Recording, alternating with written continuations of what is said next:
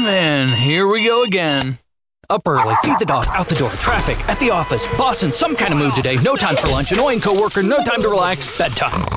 Then we gotta do it all again? No way. Because the best way to break up the mundane every day is to play at Wild Rose Casino and Resort. Slots, tables, sports, and a whole lot of perks when you join and play with your Club Wild card. So, let's play Wild Rose Casino and Resort, Clinton. Does your financial advisor take the time to really listen to you? Is your financial strategy personalized for you and your family? Will your financial advisor be there as your life and financial situation changes? When you work with Edward Jones, they focus on what's important to you. You'll work together and use an established process to create a personalized financial strategy backed by the advice, tools, and resources to help you reach your goals. And they'll partner with you to help your strategy stay on track. Visit edwardjones.com or stop by the office of Todd Nash in Coralville, Jeff Rudolph, or Scott McGill in Iowa City, or Travis Whitmore in North Liberty. Edward Jones, making sense of investing. Member SIPC. Hello, Hawkeye fans, and welcome to the Hawk Fanatic Mailbag Podcast. I am your host, Rob Howe, and we were recording on Tuesday, September the 5th, a little after 8:30 a.m. Central Time, getting a little bit early start today to give myself a little bit more cushion to get over to the Iowa football press conference later this morning. And you guys also hit me with a lot of questions. I had like 3 or 4 questions last week, and this week I have hopefully the opportunity to get through all that you've asked. Have some folks with multiple questions, and I'll do my best to get to everything that you've asked. Not completely surprising when you consider that we now have some data after watching Iowa play and win Iowa football, that is 24-14 against visiting Utah State in the season opener this past Saturday, September 2nd. And then, of course, the Hawkeyes' week 2 opponent is rival Iowa State over in Ames this weekend, 2:30 kickoff there in Jack Trice Stadium. So obviously we've seen things, and now we have questions about the things that we've seen, and I certainly understand that. I have questions of my own, guys, but I think I've become more patient over the years, and this is not a criticism or critique of anybody who asks these questions.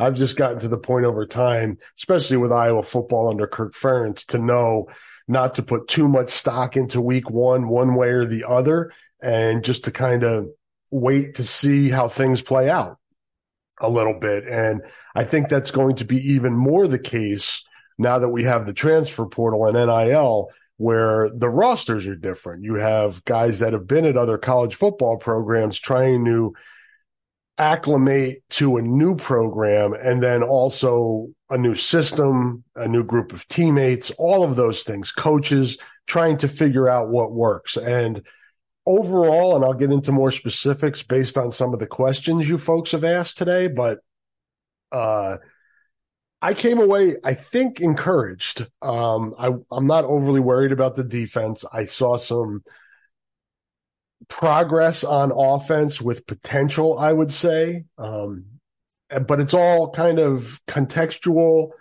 and relative to this is just 1 week out of 12 regular season games. Weeks doesn't work because there's a bye week, but this is 1 game out of 12.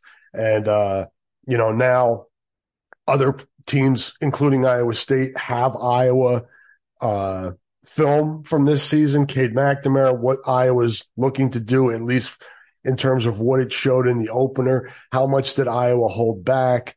How was the play calling affected by Cade McNamara not being 100% and keeping him clean? All of those things, there's nuance to it. So I think for me, I'm not going to overreact on anything I saw, good or bad, Saturday. It's nice to be able to sit there and have hot takes and predict what you think's going to happen. But most of us don't know. People will tell you, analysts will tell you that they have everything figured out before or early in the season, and they don't.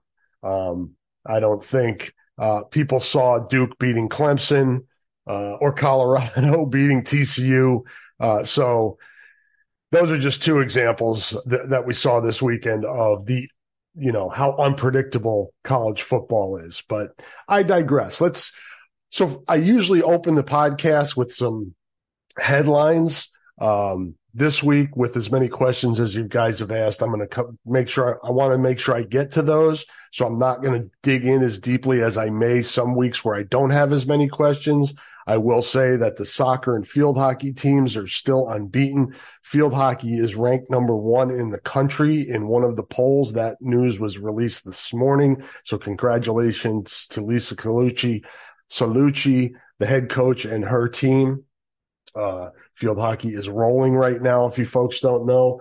Volleyball won the Fry Fest Invitational at Extreme Arena this past weekend. Max Murphy set a record, 6K record for Iowa cross country, fastest time in program history this past weekend. So a lot of good stuff going on. I have a roundup on my feed at Rob Howe HN on Twitter, X, whatever you want to call it. If you want to get a rundown, I do those every Sunday night, Monday morning, just a week in review of some of the non-revenue Olympic type sports that we tend to see buried this time of year because it's so much football. But I wanted to give those folks some attention as well. They're student athletes that work really hard. So check that out. Also, HawkeyeSports.com is a great resource for the Olympic sports over at Iowa. So check that out as well. But wanted to get into your questions as soon as possible. This question is from August the 31st. So last Thursday from California Hawkeye. And he asked, how soon do you think we might see 24 and 25 schedules for football? I'm going to guess that you're talking Big Ten football. I think maybe everybody's waiting to make sure there's no more realignment. I need a coffee sip. All right. I need more coffee this morning. It's earlier than normal. A little overcast today here in Iowa City as well on the east side. I don't know. California Hawkeye, I think they want to, it's going to take some time because you've got now logistically, the 18 teams, but you also you're trying to, please your TV partners, which have given you a ton of money, which have helped expansion. And then on top of that, you're trying to make it competitive, or you're trying to achieve a competitive balance, so to speak. And those are tricky. So I'm interested to see how they do it. But I also don't think there's a rush at this point. We're in this season. There's time and enough money for these schools to, wait for travel arrangements and things like that. I'm thinking we may not see anything probably till the mid to late winter, early spring-ish area. Maybe I'm off on that, and maybe we get that information sooner. But I just don't think there's really an urgency for it at this point. I know fans like to know, make travel plans, things like that, and I get that.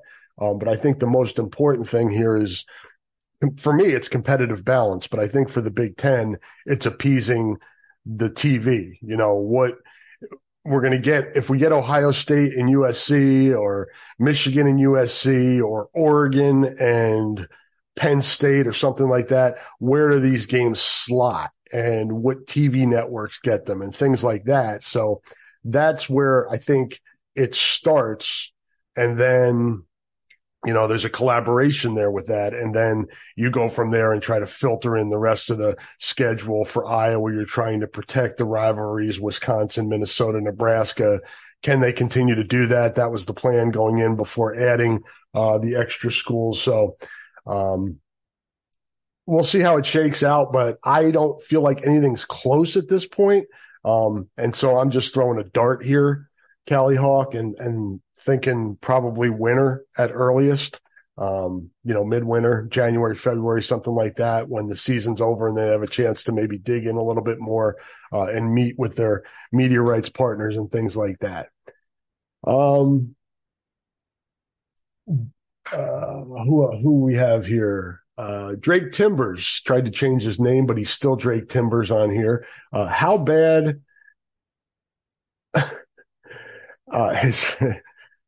his screen name? It's over 2024. Aliens will take our moon. That would be depressing if we lost the moon or the sun, for that matter. How bad was the heat on the field? Defense looked sluggish. It was warm, and it just continued to get warmer because I got there, I don't know, 9:30 in the morning, walked out on the field to take my photos of the recruits as they came in, and I'm looking around, I'm going, there's a little bit of a breeze here. It's not overly hot. And then as the game went on, I'm like, man, it's getting hot. And I think I had heard 98 or something like that in the second half. And that turf with the rubber pellet, pellets that are part of it, gets really hot really quickly. So sounds like it's going to be nice this weekend in Ames, which will be a departure from the nasty heat we got there 2 years ago. But as I always say about Ames, the best part of that trip is when you get to leave and put the Iowa State game behind you. That's not a knock on the Iowa State people or Ames or any of that. I just like getting over this game and moving on to the rest of the season. I try to avoid the vitriol and some of the nasty back and forth, but hopefully everybody behaves and acts maturely over there on Saturday, and we don't have any incidents, any band incidents, any theft in the locker room, any of those things. So I don't know, Drake, if that played into the sluggishness because everybody was playing. I do know that Blake Anderson, the coach of Utah State, said during the week, I watched his press conference, that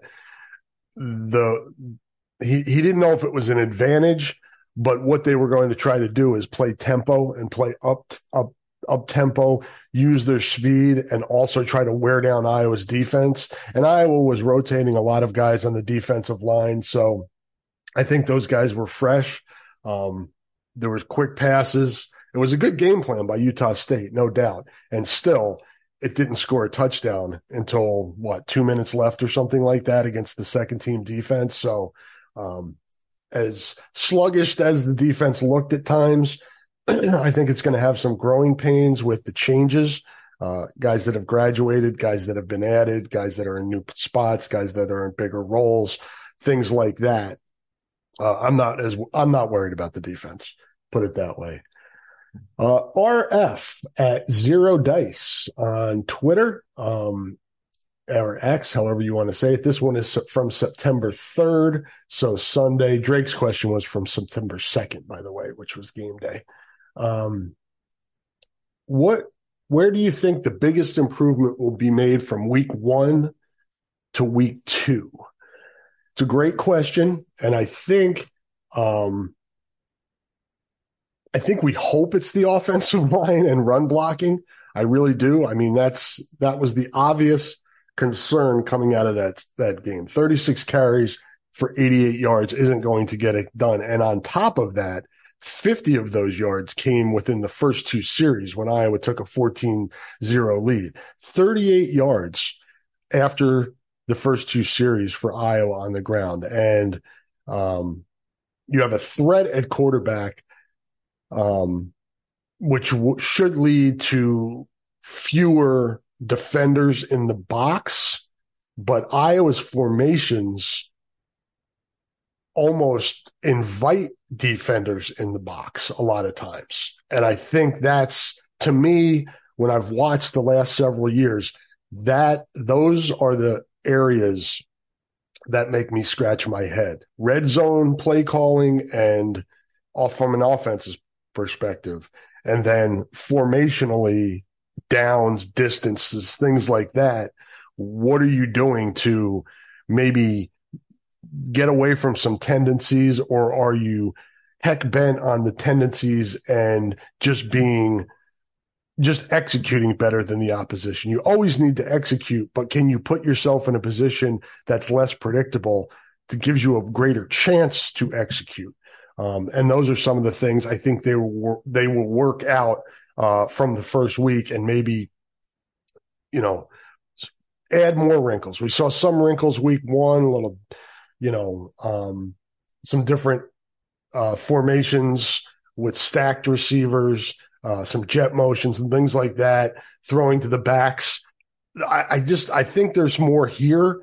I just wonder how much we saw in week one. But to answer your question, I think the biggest improvement will be made on defense, and that's more of just not allowing the opposition to move the ball as freely. Iowa was fine, other than the yardage it gave up. I think it was making big plays when it needed to. You had Xavier's Wongpa's interception, but I think the Iowa defense probably heard it from the coaching staff this week, and I think they probably learned some. They also received some information. You got two new starting linebackers. You lose Lucas Van Ness, your most productive defensive lineman. Noah Shannon's out. You're starting a new strong safety. You've got a true sophomore starting at cornerback in Deshaun Lee, who I thought played pretty well. So I think there were some and should have been anticipated growing pains on that side of the ball, but I think we see things tighten up a lot this week. And then hopefully we see some progress with run blocking as well. 44MLess at 44MLess on Twitter, a weekly contributor to the podcast. Rob, I hope you had a great Labor Day weekend, and I appreciate your shout out of my support of the Regals. I'm just curious on your thoughts on the Regals football this year. Also, I know he's no longer coaching, but did Marv Cook get coaching offers elsewhere, including Iowa? I think Marv did have some other opportunities, and he did throughout his run at Regina. I think his master plan was to coach his two kids, Drew and Ashton, both who played quarterback at Regina, for those that don't know. And Drew went on and played at Iowa, and Ashton went and walked on at Iowa State, but an injury, unfortunately, has ended his college football career.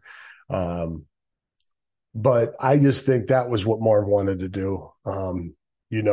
He's made money. I don't think that's a concern.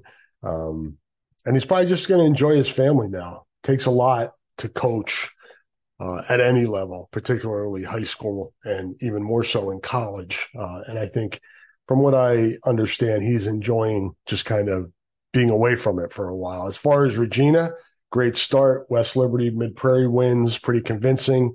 I think Regina will be in the thick of things again.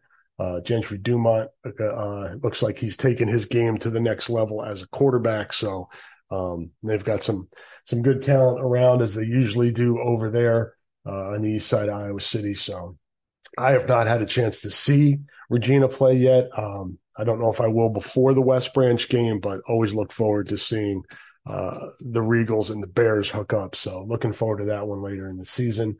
44MLess, again, I know it's only one game, and I agree with your assessment on the potential of the Iowa offense, but do you think Iowa will have to use the pass to set up the run, considering what happened with the run game on Saturday? I tweeted that out. I think what somebody was in response to some tweet over the weekend. I do think that's I think with Cade McNamara's accuracy, I think that can be used as a replacement from a traditional running game, which is, lining up in whatever personnel, fullback, tight ends, whatever personnel you want to run, and putting a running back there and just having them go stretch, inside zone, any of that stuff.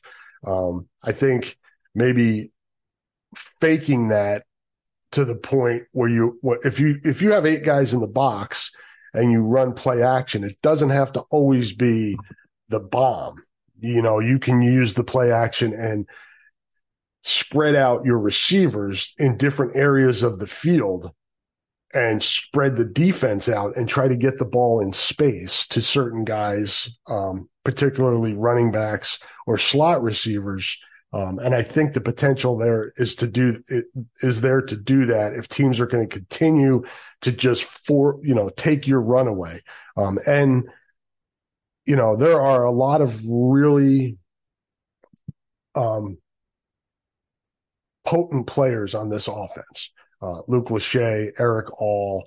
I think there are a few guys at receiver that can be that. But I think if you get Caleb Johnson going, everything else opens up. And teams know that. And they're not going to let him get going. They're going to do whatever they can to keep him from getting going. And he had a nice game the other day. I wonder if rotating too many running backs is going to work, or if they are rotating three guys, if that's going to get somebody like Caleb Johnson in a rhythm where he can get going. We'll have to see. Again, it's early in the season and there's a feeling out process for everybody. So I'm really interested to see how Iowa adjusts to what it saw in week one, which is what it's been seeing for a while now. And that's just a jammed box. But I'm with you, Les. I think continuing to bang your head against the wall and trying to run through more players than you can block, you have to do some things. You have to design ways to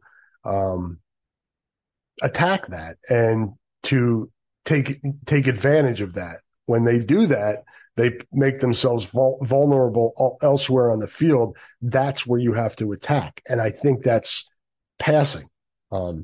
Short passing game, yes, which can potentially lead to a deeper passing game. So I'm with you. I think there's an opportunity here to counterpunch.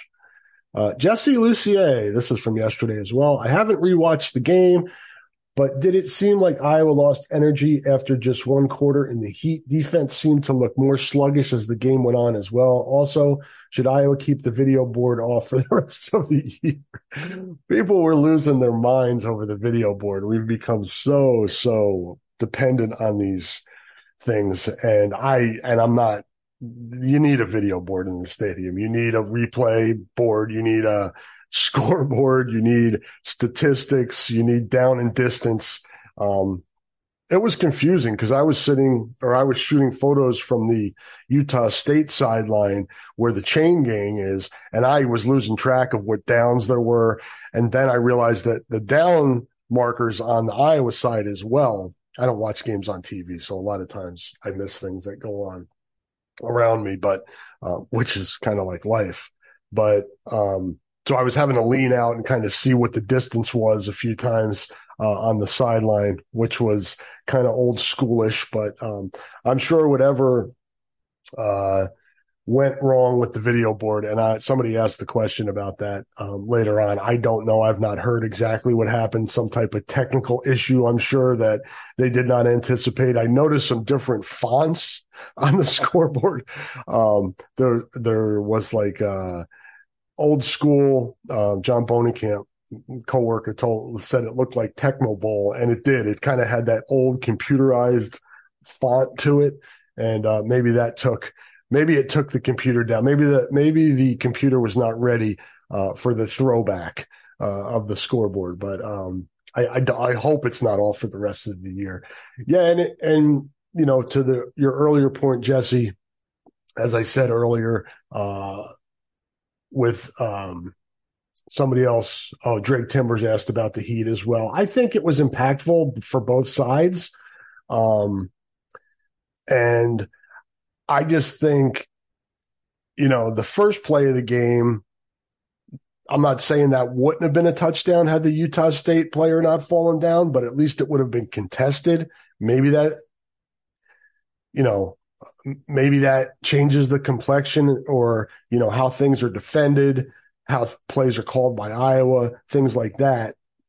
That's just one of those boom plays at the start of a game that really changes thinking. A lot of times you're like, man, 7-0. Okay.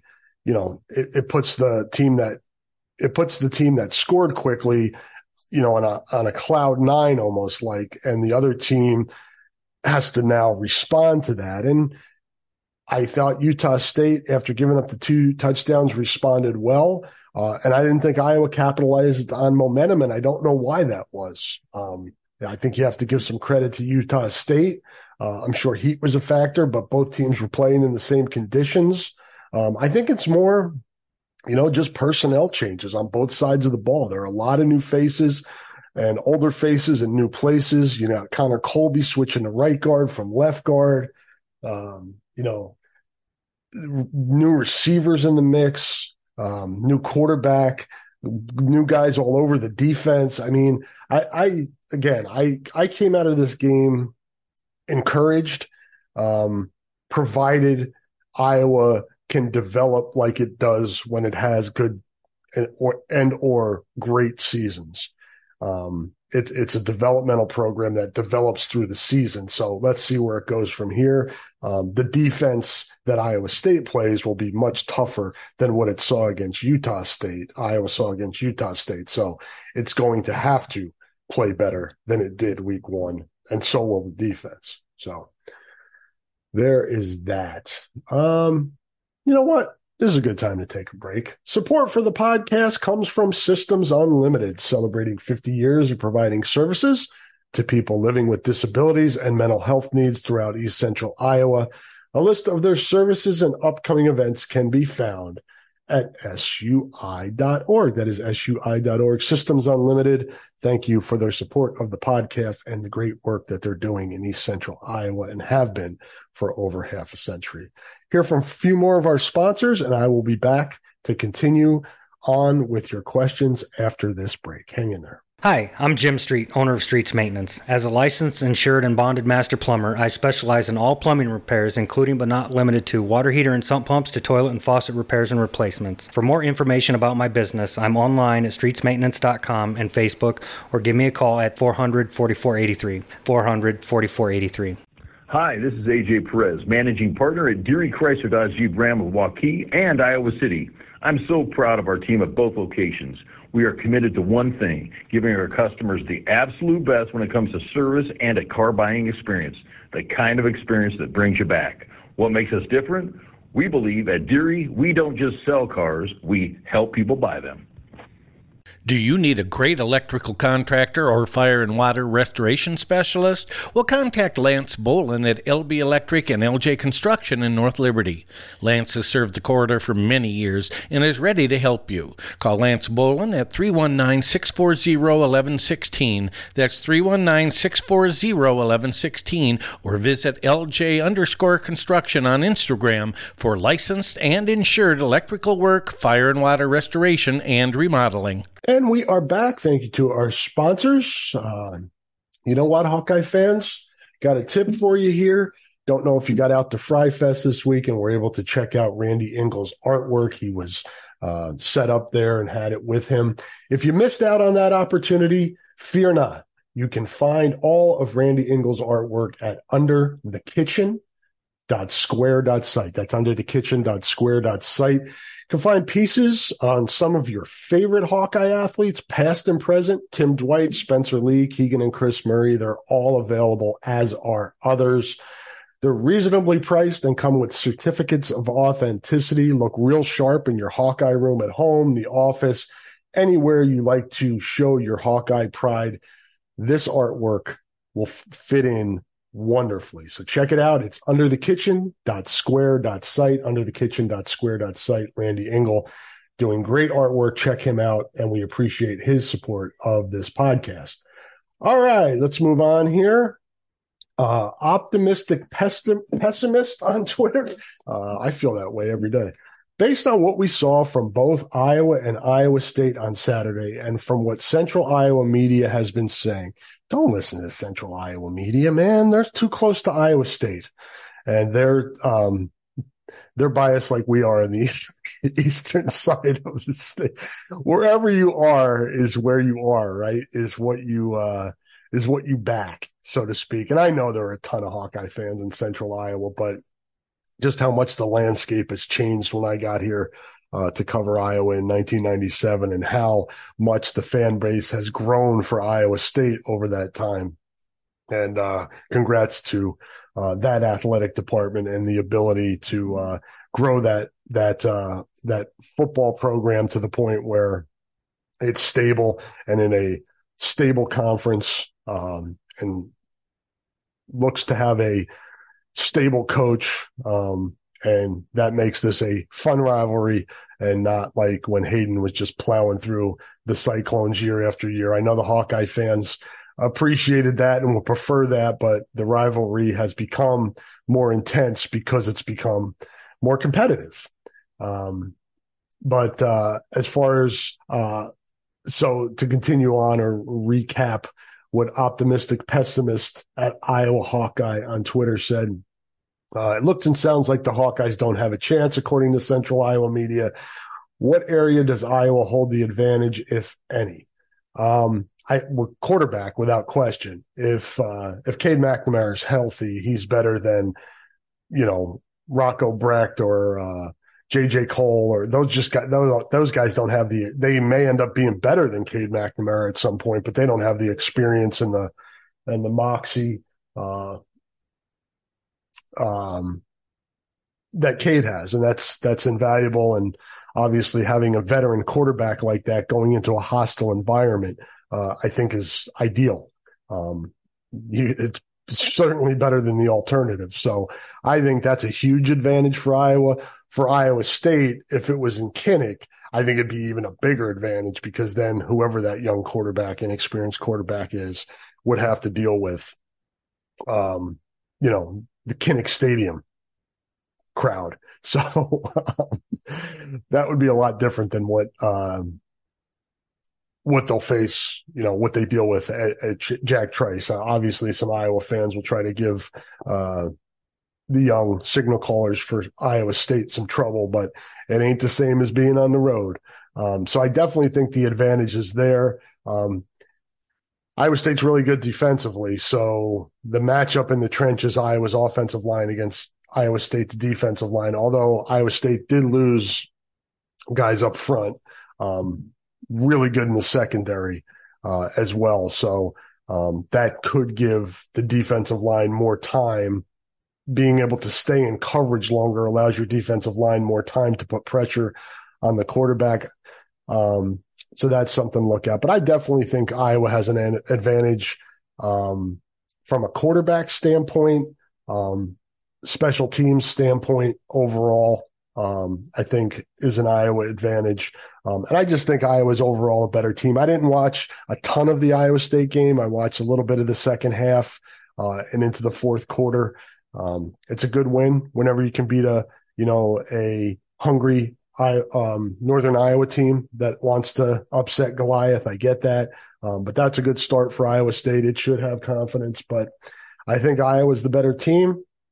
Told my neighbor that the other day. I said, Paul, I think Iowa's the better team, but it's Iowa State. So who knows? So that's kind of my assessment of that. I do think Iowa has a decided advantage at quarterback though. Dan Brockett, he's got like three tweets here. I intended to ask this last week. Dan Brockett at Freakademic on Twitter, by the way. I intended to ask this last week, but we still don't have our answers. So I was thinking about parallels for this receiving group, and I came up with two possible, I think you meant to say comps. He said possible cores. I get it. Receiving cores. So you're comping cores. I cracked myself up. 2017 and 2018. I'm curious what you think is a closer parallel. 2017 was the first year of Brandon Smith, Amir Smith-Marset, and Nico Reganey, the last of Matt Vandenberg, and the junior year of Nick Easley. In 2018, it was Smith and Smith-Marset were more regular contributors. Vandenberg was gone, and Easley had a bigger role. I would lean towards 17 because I think this group is a little deeper than 2018, and I don't remember who was behind Easley, Smith, and Smith-Marset, but I know those guys all got a lot of run. I think there's some more depth here just in terms of being able to go, 5 deep if you add Caden Weechin in there. And then there are other guys as well, I think, that can help out here. But and Dan finished up with it. I was only talking about wide receiver, but 2018 was also Fant and Hawkinson's big year. And that's part of it, right? You gotta, you've got Eric All and Luke Lachey, who showed in the opener that they're going to be weapons. Steve Stylianos played. Addison Estrenga played a lot. Iowa played, and I think Iowa had a formation with 4 tight ends at one point. So we're going to see a lot of the tight ends, and that obviously impacts wide receiver. But I would say I don't see any direct comps there with the 2 years you mentioned to what this group is, and I think the most obvious difference is that, 2 of the guys in your rotation, Caleb Brown and Seth Anderson, are transfer portal guys, right? Now we weren't in 17 and 18. We didn't have that dynamic. So now you're looking at guys that have had receiver experience at other schools coming in here and trying to acclimate. It makes things just a little bit different. And I think we'll have to see how this kind of plays out with this group. But I think it's kind of have its own personality and its own makeup. And I don't mind comps. And I think you can see some parallels between the 2 years that you mentioned and this one. But there, the experience that Nico Reganey has, and even Deontay Vines, who's been in this program for a long time. I think, that's a great element. And then again, you're adding guys from, the transfer portal. I just think I liked how Iowa address this position in the transfer portal, and I'm interested to see where it goes. And then maybe I can give you a better parallel to what we've seen in the past. I think it's too early for me really to put my finger on it. Optimistic pessimist is back again. Once the Ferentz era is over, Iowa AD needs to really look for a head coach that brings in a system like Colorado, Wisconsin, and get far away from Ferentz-style offensive football due to the new conference alignment and college football evolution to remain competitive and attractive. The attractive part I don't give a shit about, but yeah, I think for Iowa to reach its ceiling, to reach its potential, it's that rub, right? We're talking about complementary football. Do whatever you can to win the game. Lean on all 3 phases, have them work together to win, whether it's 6-4 or 60-40, right? But there is some element of, if it looks good, it's playing well, right? So if I see an offense that is, fun to watch, it's because it's succeeding, right? So I get I get the connection there. I do think there needs to be some evolution. I do. I think particularly with the running game and some of the zone blocking, we've seen it struggle a long enough time now, and struggle more often than work, that I think you need to study other options to make the running game work. I know Iowa's tried some running out of some spread formations on Saturday, but you could still see the tendency there of what was coming. And I think there just needs to be more of an element, not only in being less predictable, but just putting your players in a better position to succeed. And we've seen now, the stretch play, the zone blocking, I think the inside zone has a tendency to work a little bit more if you can get, some push up there, but I don't know. I think, some variations, some RPO stuff, You see what Kansas State's able to do, North Dakota State. They run the football and are power type teams. And even Wisconsin ran the football great the other day. I don't know how good of a team Buffalo is compared to Utah State. But Wisconsin, it just looks so hard for Iowa, running the football, that there's got to be an easier way. It's got to be more than just execution and lining up and running through the opponent. You have to be more creative in this day and age because defensive coordinators are more creative, and we see that at Iowa. So I'm not really sure. I'm not a football savant. I'm not a play caller. These coaches know a hell of a lot more than I do or ever will. But I know what I see, and it looks really hard, and it shouldn't look that hard. Not when you continually,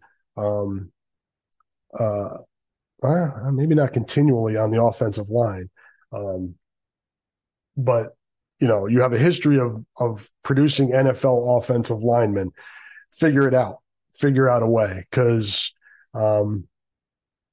I'm hopeful that this offensive line is just going through some growing pains and is able to kind of get going as the season goes on. But I can't guarantee that, and certainly wouldn't expect that based on what we've seen the last 2 years. It's something we need to see. So Golden Handcuffs has a series of questions here. Once again, offseason expectations were too high for the O-line. Sure, pass blocking looked better, but we failed to gain 100 yards on the ground against Utah State, and Kirk can't blame inexperience this year. Will this be cleaned up in week 2, or is this terminal? And that build, that piggybacks off the question I just answered, and I don't know. I want to believe that this group's going to be better based on development, maturation, having most of the guys practice throughout camp, things like that. Coffee sip. But I'm not foolish enough or naive enough to guarantee it. I've certainly seen a lot of really good offensive lines in my years covering Iowa, and I'm a little miffed at what's going on now, which leads me to believe that it's more schematic than it is, because it's hard for, I think you have a couple things at play here. You had to push guys into playing before they were probably ready, but now those guys are ready, so you would expect them to figure it out. If they don't figure it out and things don't get better as this season goes on the offensive line, then I really think you have to examine the scheme. I've kind of felt that there needs to be some alterations, some hat-on-hat, some trap, some pull, pin and pull stuff. I'm not sure. And zone blocking works great. I mean, the 49ers do it to perfection, but it's different on that level. And there's more variation in college that from week to week of what you see. Whereas, the NFL, they like to get into tendencies, and you see a similar, you attack a similar type defense. That's a little overstated, but you know what I mean? There's more variation in college than there is in the NFL. And we'll see what happens. But I'm not completely discouraged, but I felt better about the offensive line going into the game, going after coming out of Kids Day. And then the other day it was kind of like, that wasn't what I was expecting. So, but I'm not ready to give up yet because it's one game. Some more from Golden Handcuffs here. Over the last couple of years, it seems that Iowa's first 1 or 2 scripted drives have had some success, and then the offense sputters out. It's a trend. What do you see as the problem? Can Brian not execute play calls on the fly as defenses make adjustments? Saturday, I think, was a combination of some questionable play calls at times, and then some lack of execution, right? There was a drop touchdown. There were a couple drop touchdown passes or potential to be touchdown passes. I think the LaShawn Williams swing pass on whatever that was for third and goal from the 2 or something like that. I don't have in my play-by-play written down, but that was a good play call. I thought they went into a tight formation, single back, stack on the right side. I think it was Seth Anderson and I can't remember. Maybe it was Seth Anderson and Deontay Vines or Caleb Brown or whatever, but there were two receivers stacked to the right. There was kind of a look that way by Cade McNamara. Williams leaks out to the left, and the Utah State defender was way late. Didn't really affect the pass at all. And that should have been a touchdown. Luke Lachey, I think, could have had a touchdown. So there were missed opportunities there too. And Iowa isn't a team that is going to continue to get those opportunities. It's just not built that way. It's not going to, it's field position. But when you have those opportunities, you have to capitalize.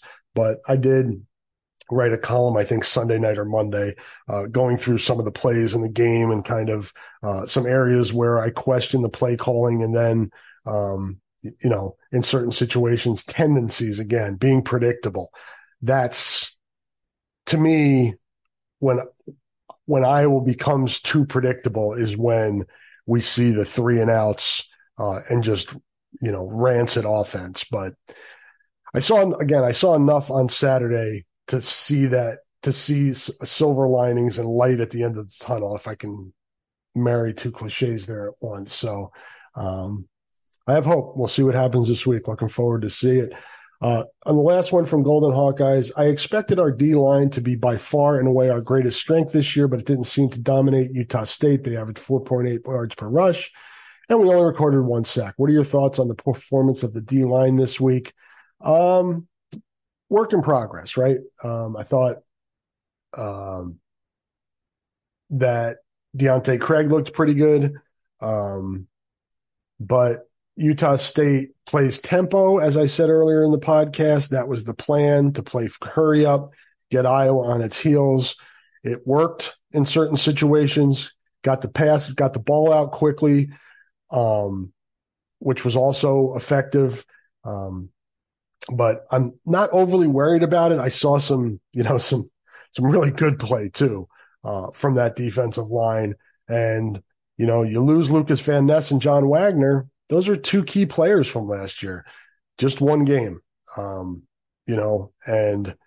you do worry a little bit. I believe Utah State was starting 4 new offensive linemen, and had 59 new players overall on its roster since last year.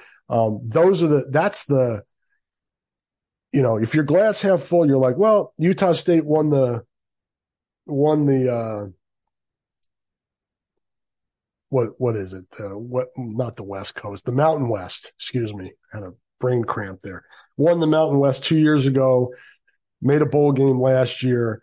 Are they rebuilding? Is it going to be a competitive team this year? And maybe that's the case. And Blake Anderson's a really good coach, and had a good game plan in this game. But then you think about the 59 new players, 4 new offensive linemen, injuries, things like that for Utah State. And you're saying, God, you'd think Iowa would. But if you look at it, Iowa, it's 24-6, really, until a late touchdown by Utah State. Iowa was never in danger. It dominated. It did what it needed to do to win. I think there was some conservative play calls after the early lead. And they played it safe. And if you've been watching Kirk Ferentz football for the last quarter of a century, that's it. It's complementary football. It's playing the odds. What are my best chances to win this game? Is it continue to attack here or just let my defense bend but not break, and Utah State's not going to finish drives and we're fine? And I think that was kind of the approach in the opener. All right, guys, going to have to speed round this because we're getting on to an hour here, and I don't like these to run more than that. E at NBA_fan_2014. What chance do you think there is of Deion Sanders becoming the next Iowa football coach when Kirk retires? What do you think of the idea, and how would it impact recruiting? Well, it would certainly change recruiting areas, recruiting to a different style of football, things like that. Obviously, I think Deion Sanders probably gets you in some more doors than the Iowa coaching staff. But you still have to close on those kids, and you're recruiting to a different place, all of those things. Having said that, I'm wondering if you're joking, because I don't think there's any way Deion Sanders would end up at Iowa. I think he wants to try to build something at Colorado. And Deion's not doing it for the money either, so I don't think that would be a lure. And I'm not sure, based on feedback I've seen from Iowa fan, that they would welcome Deion Sanders as the next head coach. I'm not sure how that would go. It's not like Colorado where they needed something. They needed a spark badly. And, we're okay taking a chance on Deion and what he was going to do. So it's always about fit for me when I'm thinking about coaches and success and things like that. We saw Steve Alford and Todd Licklider weren't fits. Fran's a better fit. Dr. Tom's a better fit at Iowa. A lot of it's personality and the ability to mesh with fan bases. And I'm not sure that would work here. We'll see, though. You never know. It'd be cool if Deion Sanders was the Iowa coach. Trip Manfro has a series of questions here. I'll do my best to try to get to each of them. Trip, what is the process to change the prerequisite to play a game in week 0? It sounds like the Big Ten wants to play week 0 games going forward. So I did look this up. It's the Hawaii rule is what week 0 is, which is basically, the money they gave Hawaii an extra home game so it could help cover its costs to the mainland. So it was kind of a Hawaii rule for week 0. And then also FCS teams can play non-conference matchups on national television in week 0. And we saw some of that this weekend as well. And then there's the exemption part, which is, long travel, like these games that are played in Ireland or wherever, like overseas early season games, those certainly qualify. But we'll see. We'll see with the conference expansion and things like that if they open this up. But right now it's restricted. But we'll see. Maybe with the conference realignments, they'll be open to allowing some more marquee games on that opening weekend.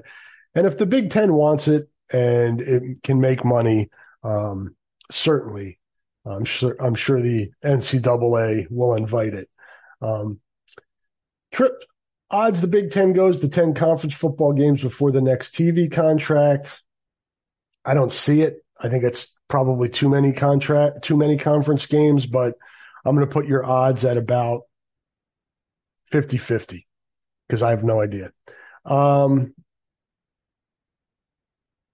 I wouldn't mind 10 conference games, though, to be honest with you. I think it would be a better reflection of who the actual best team in the conference is if you can play 10 of 18 every year as opposed to 9 and half the league. So we'll see.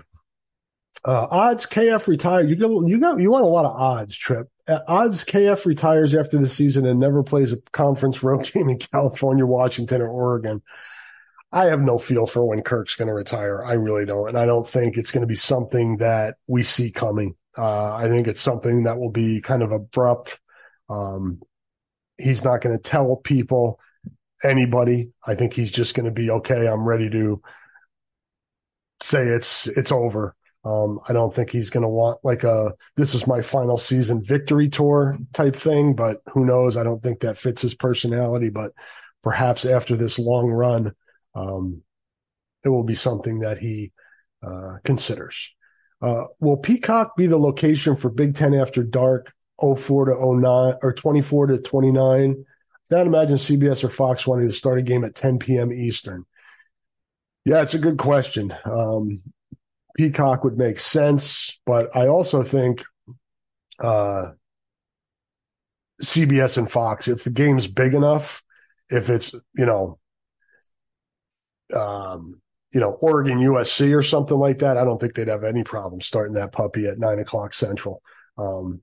I think we're going to see a lot of things we're not used to seeing with these new TV contracts in terms of where games are, not only time-wise, but also network-wise. So, all bets are off at this point now that conference expansion and realignment has happened and so much money in media rights deals. It's every year it seems like what we grew up, and some of us for a longer period of time, knowing as college football is going to continue to look a lot different as we move forward here. And, it's great that the college kids are getting paid. It's great that, there's games on all over the place all the time for fans. But it comes at a price. And we'll see over time here what that price is. Scott at Scott's FM on Twitter. It was nice to see accurate passes down the field and a nice touch passes in the red zone. Don't think guys are used to that yet, so there are some drops. Thank you for your work. Go Hawks. Thanks, Scott. Appreciate that.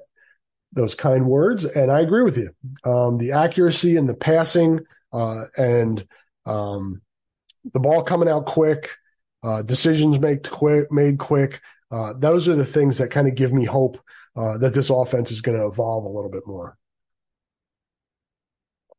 Coffee sip. TCJ at TJack311.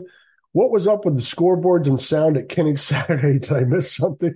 I have not heard. I thought about calling over there, but it was a holiday weekend, and to be honest with you, I had other shit going on, and I didn't get to it. So I'll try to poke around over there today and ask what happened and see if there's any feedback on what happened. And my guess is that'll be fixed by the Western Michigan game next week. So hopefully that was a one-off, and we don't see that again. I know it was frustrating to fans in the stands and everybody else in the stadium. But things happen, so to speak. Ruben _ Hawkeye guy at Iowa City native kind of looked maybe like QB1 may have pulled something just by watching him on the field. Is he playing injured still? And have you heard anything from the coaching staff regarding his health heading into Ames? I think it's been established, Ruben, that we're going to hear as little as few details as they can possibly give us in terms of the health of Cade McNamara. I think we learned that through the month of August with the questionable, probable discussions that we had, and how tiring was that. Things play out. People don't always know things when they think they do. It's life. Sometimes it takes time, and sometimes we need to wait and exhibit patience. And we'll get a better idea today, I hope, of what Cade McNamara's health is. But I think he could have continued playing on Saturday. And I think it's the quad that's been bothering him that he hurt on Kids Day. And it may be something he has to continue to play with. It's a matter of his pain threshold. And if he can't do any more damage to it, then he may have to play through it. And it may be something a la, was it CJ Beathard in 2016 with the groin, who was hurt, most of the season. And I guess 15, he was hurt at the end of that too. So hernia, right? Sports hernia, was that with CJ, I think. But yeah, I think, it's a matter of keeping him protected, and then how effective can he be? Because I know we think about arms with quarterbacks, but the legs, the base, are so important to being able to throw, mechanics, things like that. So hopefully he's getting the best treatment he can over there, which I'm sure he is at Iowa. And then hopefully he doesn't aggravate it during games. That's going to be when he, takes a hit, has to run, things like that. That's when there's the possibility that he can aggravate it. I think more than, making it, it's kind of semantics too. Is it making it work? Whatever. But we'll get a better idea today, Ruben, but I'd be surprised if he did not play at Ames, but because it didn't seem, he came out for the post game on Saturday. So we'll see. Justin Borman at Borman_Justin. What percentage chance would you give the youngest Epinesa brother commits to Iowa? And how about the chances with Nick Brooks, who commits on Friday as well? I think Iowa gets both guys. I think the lineage, the Epinesa relationship with the Iowa program, LeVar Woods in particularly, I just think it's where they're comfortable. I think they think where they get treated the best. They already know what they have, but every kid's different, right? Maybe Yo wants to find out and spread his wings and not follow in his brother's footsteps, AJ and Eric. Eric is a walk-on linebacker at Iowa, if you guys didn't know. And obviously, Epi Epinesa played at Iowa, as did AJ, so there's a lot there. He's a legacy, all of those things that play into it. And I think just the timing of Nick Brooks, moved back here, been to Iowa, visited last week, and now he's ready to make a decision. I feel like that's probably good odds that he will be a Hawkeye as well. So that will be two big additions in the 25 class if they can get those two guys. All right, we got a few from Heath and then a few from Randy Engel, and then I'm going to get out of here. Let's see.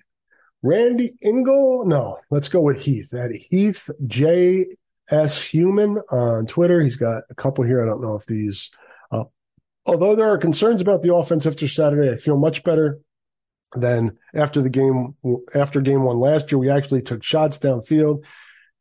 Yes, we didn't have a great average per run, but I saw where primarily teaching moments, work to do, but there is upside. 2 drop TD passes on the same drive, drop pick 6. And if KB didn't bust out a super deep stop and go and had a gone fly route instead, this game was in the 40s. It seemed that a lot of issues were much more timing than talent or scheme. Your thoughts, please?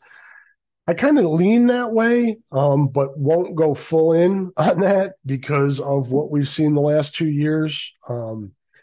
So to expect it, I think would be, it's premature to expect that development, but I'm with you.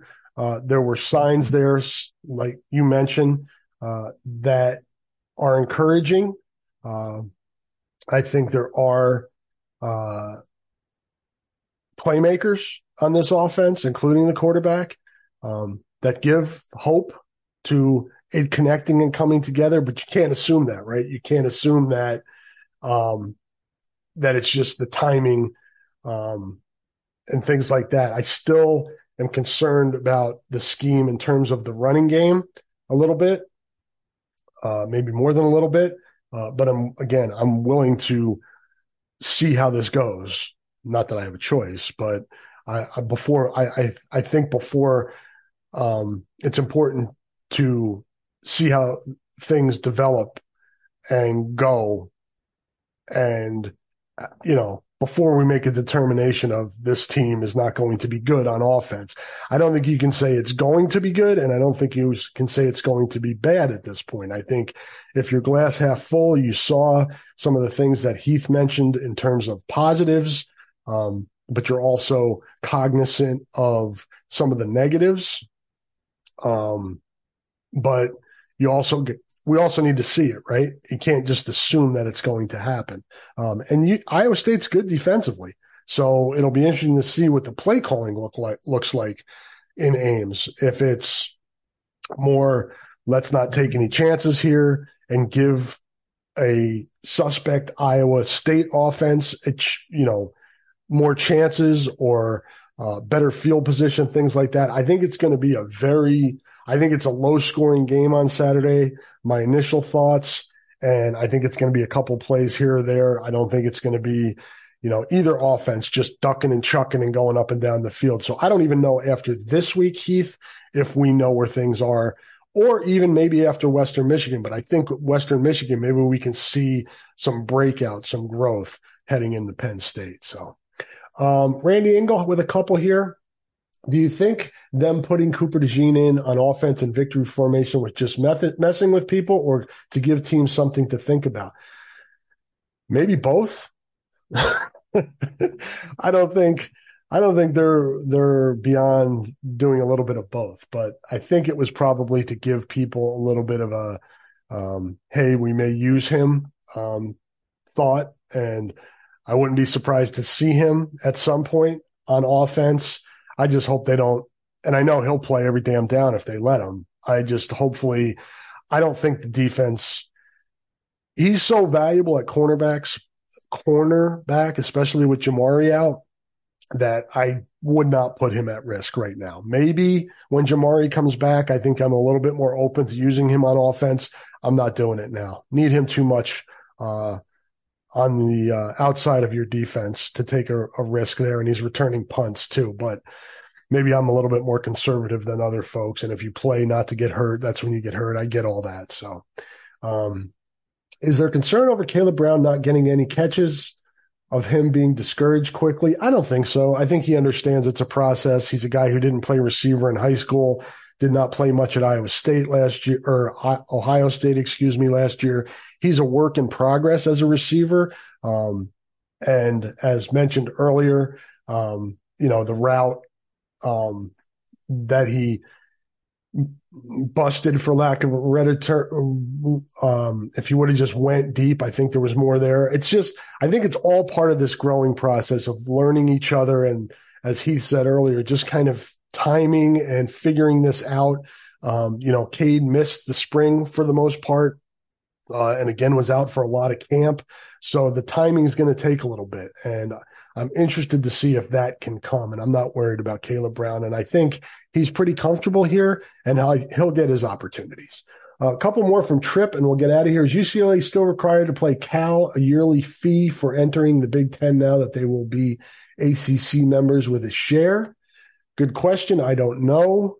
I don't follow things as closely as that. Ask Scott Docterman. He has a better handle on the machinations of college football nationally. I have more of a micro Big Ten look here. My guess is all of those contracts, though, now that they're not in the conference anymore, probably have clauses, would be my guess. If we're no longer conference members, things like that anymore, these contracts are null and void, but I don't know that. How many, if any, Iowa home football games will be on CBS in 2023? I don't know. How many have there been? See, we had Fox the first 2 weeks, then Big Ten Network for Western Michigan. We've got one on CBS so far, right? I think we'll have more. I think there's a chance that Wisconsin game goes on, but again, I don't know what the competition is. And when I say competition, I guess Nebraska's, two of them are on CBS, right? Nebraska and Penn State. I'll say 3. I'll say one more of those games ends up on CBS. And with that, we're going to call it a podcast. I appreciate everybody who sent in questions. If I didn't get to you, it's probably because you didn't use the hashtag HF Mail. You can send me questions, comments anytime during the week between the times that I record the Mailbag Podcast, and I will pick up where I left off the previous week. Please subscribe our podcast, get them sent to your feed during the season. We have a fresh Hawk-centric podcast every single day of the week, Monday through Friday, Monday, Wednesday, Friday, Pat Hardy and the guys at KCJJ with the flagship. Tuesdays are the Mailbag with me. Thursdays, Mailbag or Hotspot with Scott Docterman and I. Saturdays, most post games will be the Rapid Reaction podcast with myself, former Hawkeyes Jovan Johnson and Jordan Canzeri, and then former Hawkeye punter Brian Hurley has his history podcast on Sundays. So good time to subscribe and like and do all that stuff to help us grow this podcast and continue to be able to bring them to you for free. No Patreon, any of that stuff. So we appreciate our sponsors for allowing us to do that. Appreciate everybody listening. Special thanks to everybody who's sending questions, and we will be back to talk to you on Thursday with the Hotspot podcast. The Mailbag will be back next Tuesday. Thanks again for listening. Peace.